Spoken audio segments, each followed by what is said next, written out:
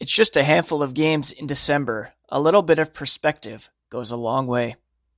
Those are the wise words of young Bruins defenseman Charlie McAvoy following Thursday's loss to the Tampa Bay Lightning. The Bruins are currently mired in a 5-game losing streak, 4 of which have come in regulation time, meaning they've only earned 1 out of a possible 10 points in the standings over that stretch.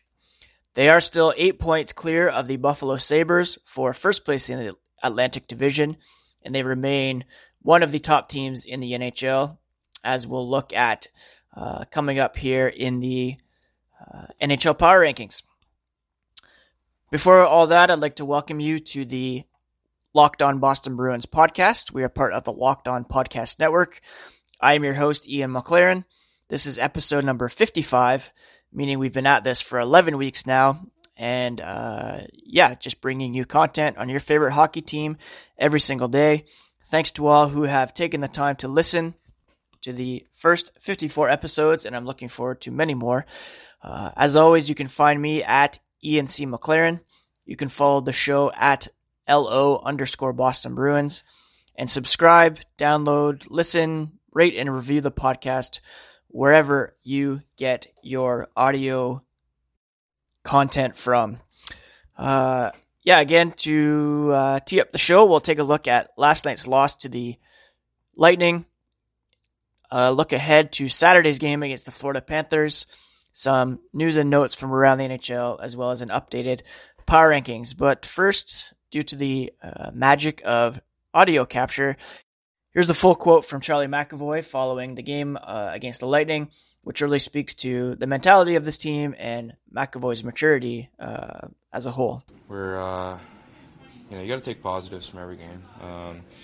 Even when you're winning, you can't sit there and start to become complacent or kind of have this false belief that, that maybe you're better than you are. I think we know the kind of team we are in here. We know that we're a special group. These things happen, and we're kind of going through it right now and trying to find a recipe to get back in the win column. And, as frustrating as it is, it's just a handful of games in December. So a little bit of perspective goes a long way, but at the same time, we want to win. We're competitors, and no one's really happy in here. But that being said, perspective. So it was another game. As for the game itself, it was largely decided by special teams, and the Bruins certainly were in the game till the very end. They went 0 for 2 on the power play, and the Lightning scored 2 goals on their man advantage opportunities to overcome a 1-0 deficit to the Bruins. The Bruins had opened the scoring in this one. Penalty kill, just didn't have the answer tonight, said Cassidy. They scored twice, probably should have scored on another one. It was John Moore who was in the box for a trip on Alex Killorn, his second penalty of the night, which allowed for a power play opportunity that the Lightning captain Steven Stamkos scored on 6 minutes into the man advantage. Moore said, "I take responsibility. I'm trying to go stick on puck there, and I make a bad turnover in the second. I'm better than that. I pride myself on being a good penalty killer, and when I'm in the box, that's not going to help the team. I've got to be better." That certainly was echoed by many a Bruins fan on Twitter after the game, calling for less of Moore. Moore did score his first goal of the season with 3:15 left in the game to bring the Bruins back to within 1. The Lightning had already scored an insurance goal to give his team them a 3-1 lead late in the game. Moore brought the team within 1, but ultimately it wasn't enough. In terms of shot attempts, the Bruins were outplayed in all situations, with Tampa Bay holding a 56 to 44% shot attempt advantage on the night. Again, McAvoy pointing to the fact that the Bruins just really have to put things into perspective. It was echoed by Rask, who said, "We have a lot of experience. We've been through a lot. We recognize when we suck and when we don't. I don't think we've sucked. It's just a matter of getting a couple of bounces, getting the lead, and playing with it. for the most part, we've been playing the right way. And when you lose these tight games, you don't want to let it snowball. If you start getting down on yourself and doubt yourself, you're going to lose more games in a row. I don't think we feel sorry for ourselves. We're going to go out the next games and keep battling, and it's going to turn around. I know, playing against the Lightning and the Capitals on consecutive nights, chances are you're not going to get 4 points from those 2 games. The Bruins have been in those games till very late. Even the game that they lost to Ottawa, there was a couple empty net goals. So they're not getting blown out by any means.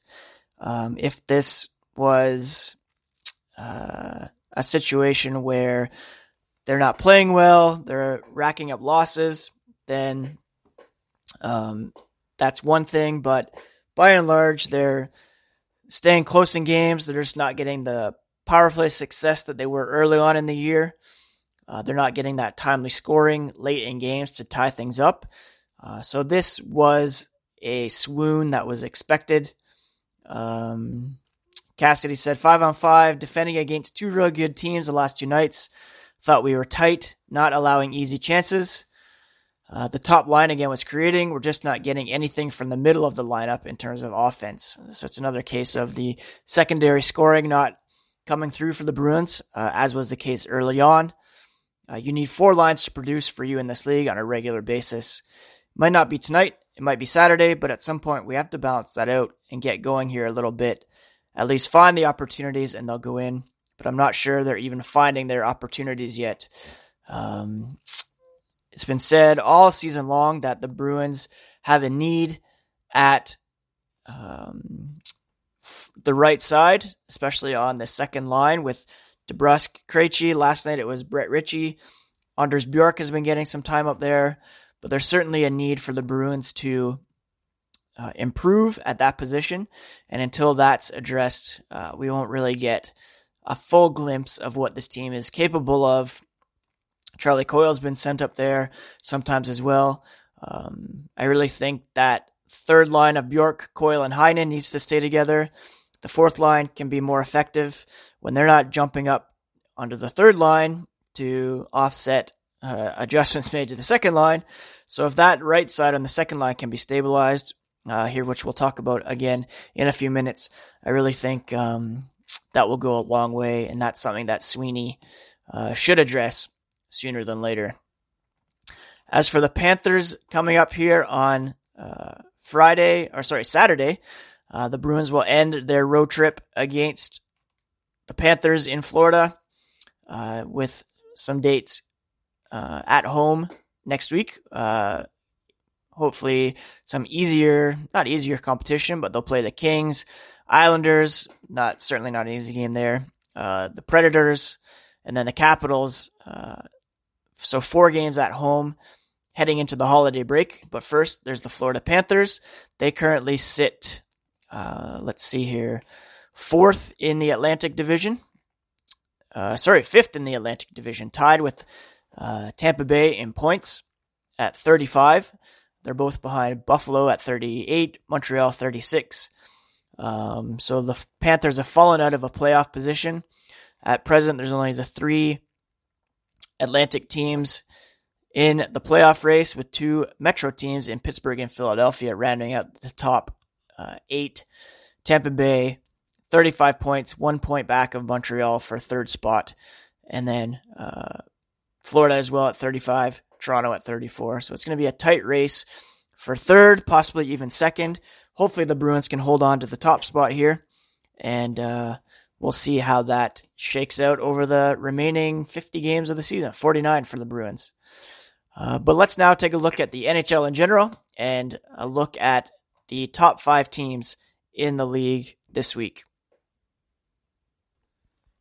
Coming in at number 5 on this week's edition of All the President's Men, which is my weekly look at teams in contention for the President's Trophy, i.e. top spot in the NHL.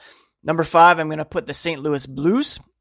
They are, 19-8-6 through 33 games, a .667 point percentage. They're a bit down in terms of goal differential. They're only at +8, but they've been playing really strong hockey as of late and looking like a team to beat once again this season. Jordan Binnington hasn't been as sharp lately, but Jake Allen has actually stepped in okay in his stead when called upon.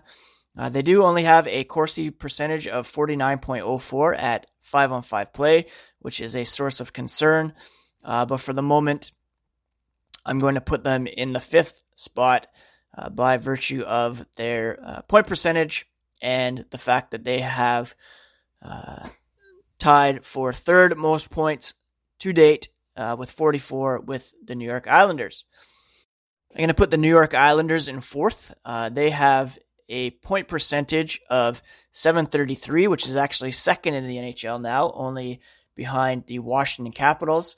I'm putting them down a bit due to the fact that their goal differential of +19 is lesser than my top 3 teams, and they are also still a horrible possession team at 45.73 in 5-on-5 play. That means they're regularly being out-attempted by the opposition, and therefore not really setting themselves up for sustained success. If you're regularly giving up 55% of the shot attempts in any given game, then you're not going to succeed on a long-term basis, although that's what we said of this team last year, and they were propped up by their goaltending and some timely scoring, even with Robin Lehner being shifted out of the lineup or off the roster. He wasn't re-signed, and they brought in Semyon Varlamov. Their goaltending is still quite strong, and they remain afloat despite their poor underlying numbers. In 3rd place, I'm going to put our Bruins. They're 33 games in, 27-6. 4 of those regulation losses have come in their last 4 games, so they're certainly not trending in the right direction right now. They're a .697 point percentage, and their goal differential is 2nd only to the Colorado Avalanche at +27. They're also 16th in terms of Corsi for percentage at 50.18. So just nominally out attempting the opposition on any given night. As the power play continues to struggle, they're not succeeding as they used to.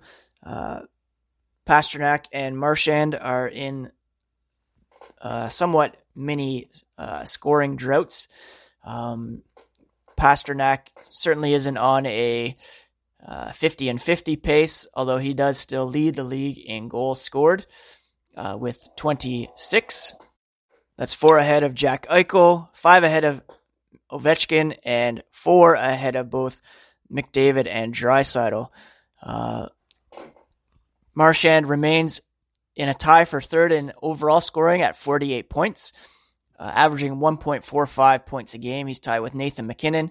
Pastrnak is tied for 4th with Jack Eichel, who has 46 points.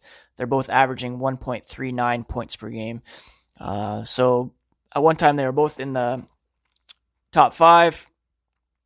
They're both currently still in that mix, but Draisaitl and McDavid certainly running away with the scoring lead. They have 57 and 55 points, respectively. In 2nd place, I'm going to put those Colorado Avalanche. They're 28-3. They have 43 points, which is good for the 4th highest total to date. In terms of point percentage, they are 4th with .694.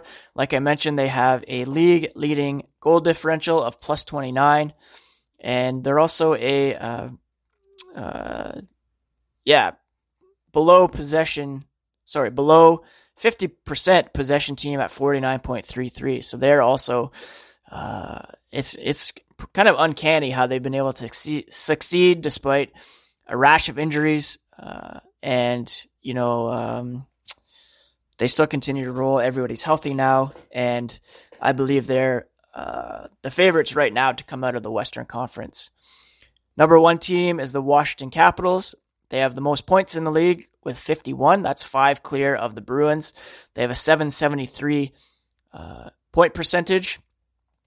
Their Goal differential is plus 25, which is third behind Boston and Colorado. And they also have 50.3 Corsi percentage, which is just ahead of the Bruins as well. Teams to watch out for that have really good Corsi percentages. It's not always an indicator, as you'll see the Kings are up there. But the Hurricanes lead the league, followed by the Penguins, Canadiens, Maple Leafs, Predators, and Flyers, as well as the Lightning are up in that mix as well. So teams that are not as high in the standings, but have good possession numbers and could be making strides here as we begin to move into the second half of the season coming up here in the new year. So that's my top 5 for this week. I have the Blues, Islanders, Bruins, Avalanche, Capitals. If you have disagreements with these, please feel free to @ me on Twitter, @ Ian C. McLaren, or @ @LO_Boston Bruins. As we do every day on the podcast, let's recap or take a look at, some news and notes from around the NHL. One thing making the rounds right now is news about Ilya Kovalchuk. It looks like he may be bought out by the Los Angeles Kings. His contract is going to be terminated by the Kings, per Igor Iranko from over in Russia.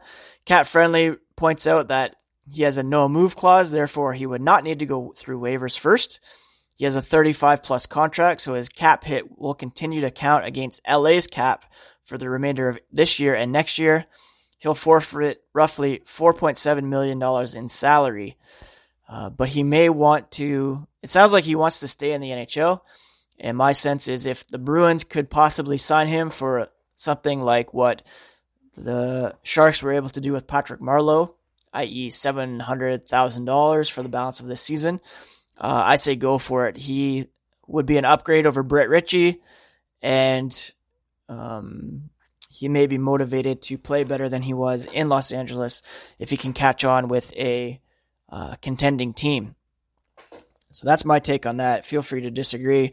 I would rather have Tyler Toffoli if we're going to pillage the Kings, but they could get Kovalchuk without giving any assets in return. And, until Carson Kuhlman maybe is ready to come back, it might be worth experimenting on the right side with Kovalchuk.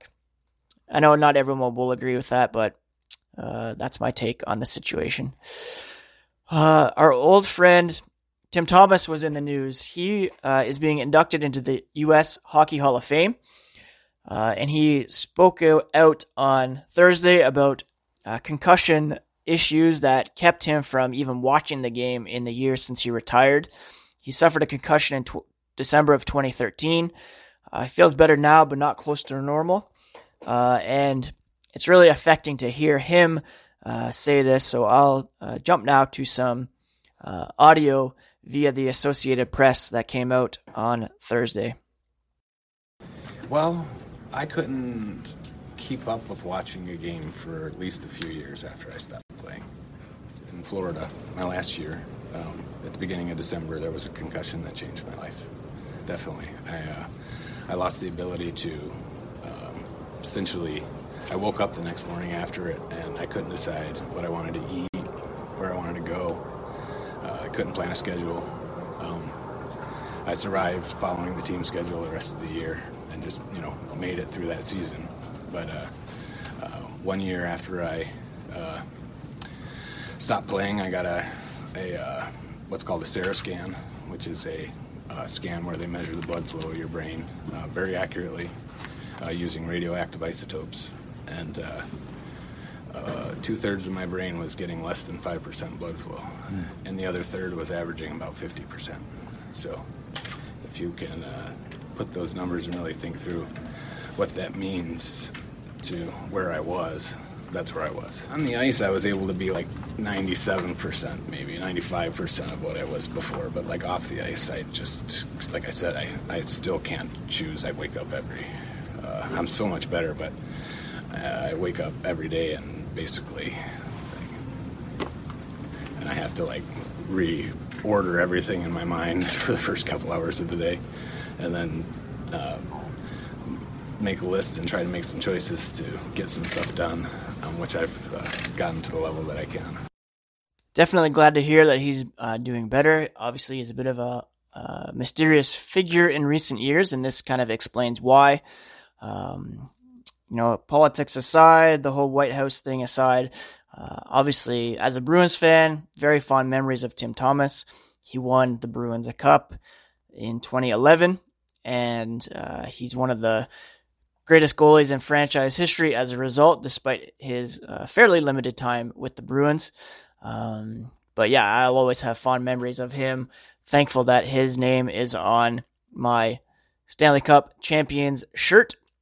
And I'm glad he's doing better, and hopefully he can maybe be around the team a bit more, or make some appearances when they make the playoffs. It'd be cool to see him be the banner captain one night or something like that.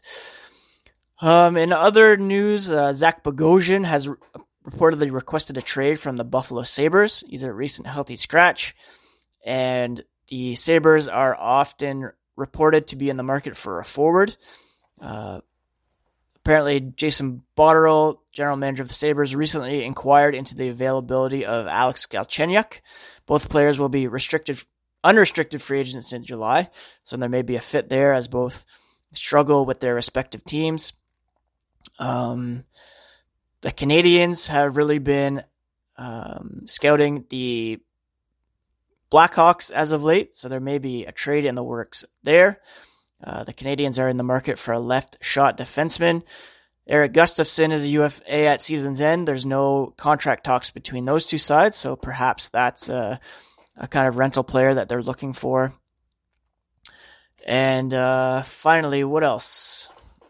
I mentioned Jack Eichel earlier. He has now recorded a point in 15 games. It's tied for the longest in the NHL this season. He's also the 11th different U.S.-born player and 4th in the last decade to register a point streak of 15-plus games. That includes Patrick Kane, who did it 3 times, Tim Connolly, who did it with the Sabres a decade ago, and Shane Gostisbehere, who did it a few seasons ago. As I mentioned, he's second in the NHL with 22 goals, 4 behind Pastrnak, and he's really putting himself in the conversation for, or the MVP conversation, I believe.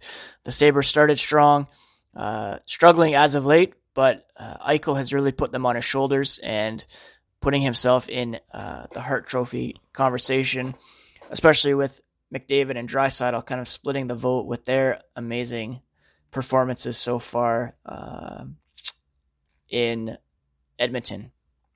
And finally, the Detroit Red Wings snapped their lengthy losing streak as highly rated prospect Philip Zadina had a goal, 2 assists.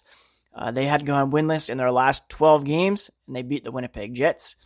It was Zadina's first 3-point NHL game. He's only 20 years old in 15 days. He's the 3rd youngest Red Wings player in the expansion era to have his first 3-point game after Steve Yzerman and Lane Lambert back in the day, back in the 80s, actually. So, Red Wings, still not a force to be reckoned with, but nice to see them get a win for the first time, possibly since they beat the Bruins in regulation, which is kind of embarrassing for the Bruins, but here we are. That's Locked On Boston Bruins podcast for another week. This has been episode 55. I'm your host, Ian McLaren. Thank you all, as always, for listening. We'll be back on Monday with more daily Boston Bruins content. Please continue to support the show by sharing the show on social media, telling your friends and family about it, rating and reviewing on Apple Podcasts or wherever else you get your podcasts. It really means a lot, and I'm thankful and happy to be providing you with this content every day. And hopefully the Bruins can beat the Panthers on Saturday so that we have some more cheery discussion points for Monday's podcast. Until then, folks, cheers. Enjoy your weekend. And I'll catch you back on Monday. Later.